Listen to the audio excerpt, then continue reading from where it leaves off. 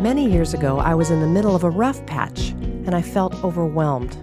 I called a friend, and she counseled me to get away for a few hours and just be with God. Knowing that the ocean is a place of peace for me, I drove to Laguna Beach.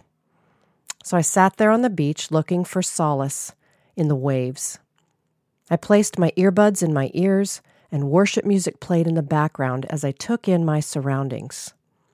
The warm sun, the sand beneath my toes, children playing, couples walking hand in hand. I watched the waves lap on the shore, and I sat in God's presence. After a while, my eyes were drawn out past the sand, the waves, and the blue water. I focused on the horizon where the sky met the sea.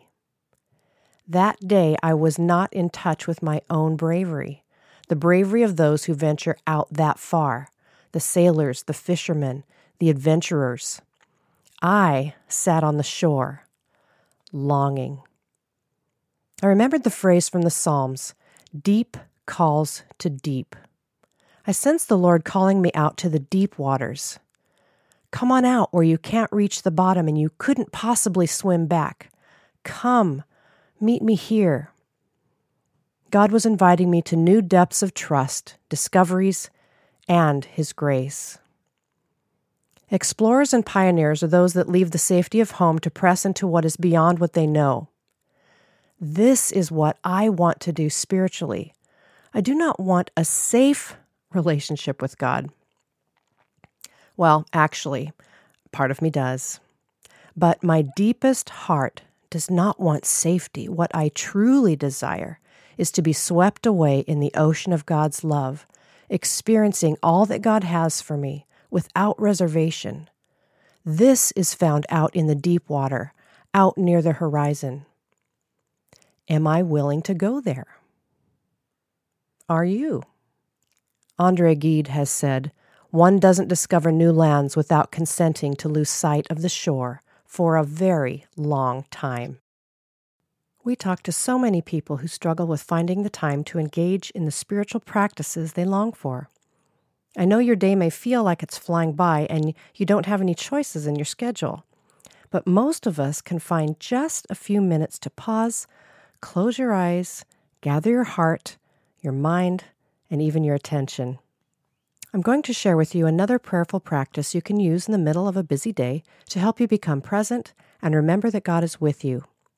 We'll envision ourselves on the ocean shore, and I'll share a few phrases from Psalm 42 and Psalm 145. So set aside what you're doing for a moment, and let's enter into the ocean of God's love. The warm sun caresses your face. A cool ocean breeze fills the air. You inhale deeply. The warm sand moves beneath your toes. You walk slowly toward the water. The waves lap gently onto the shore. You see the distant horizon. You long to know what's out there. What grand adventure awaits? What will you do? You could sit down and read a book, or you could lay back and watch the clouds. You could wait there, staring out, wishing for an adventure.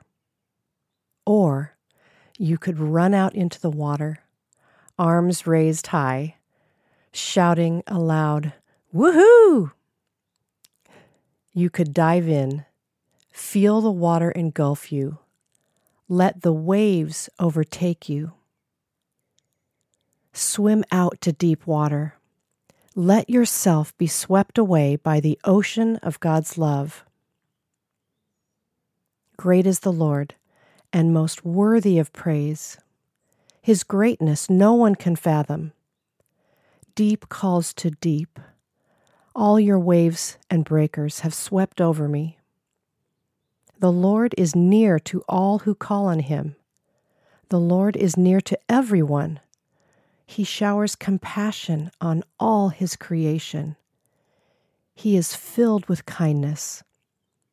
The Lord watches over all who love Him. the ocean of God's love.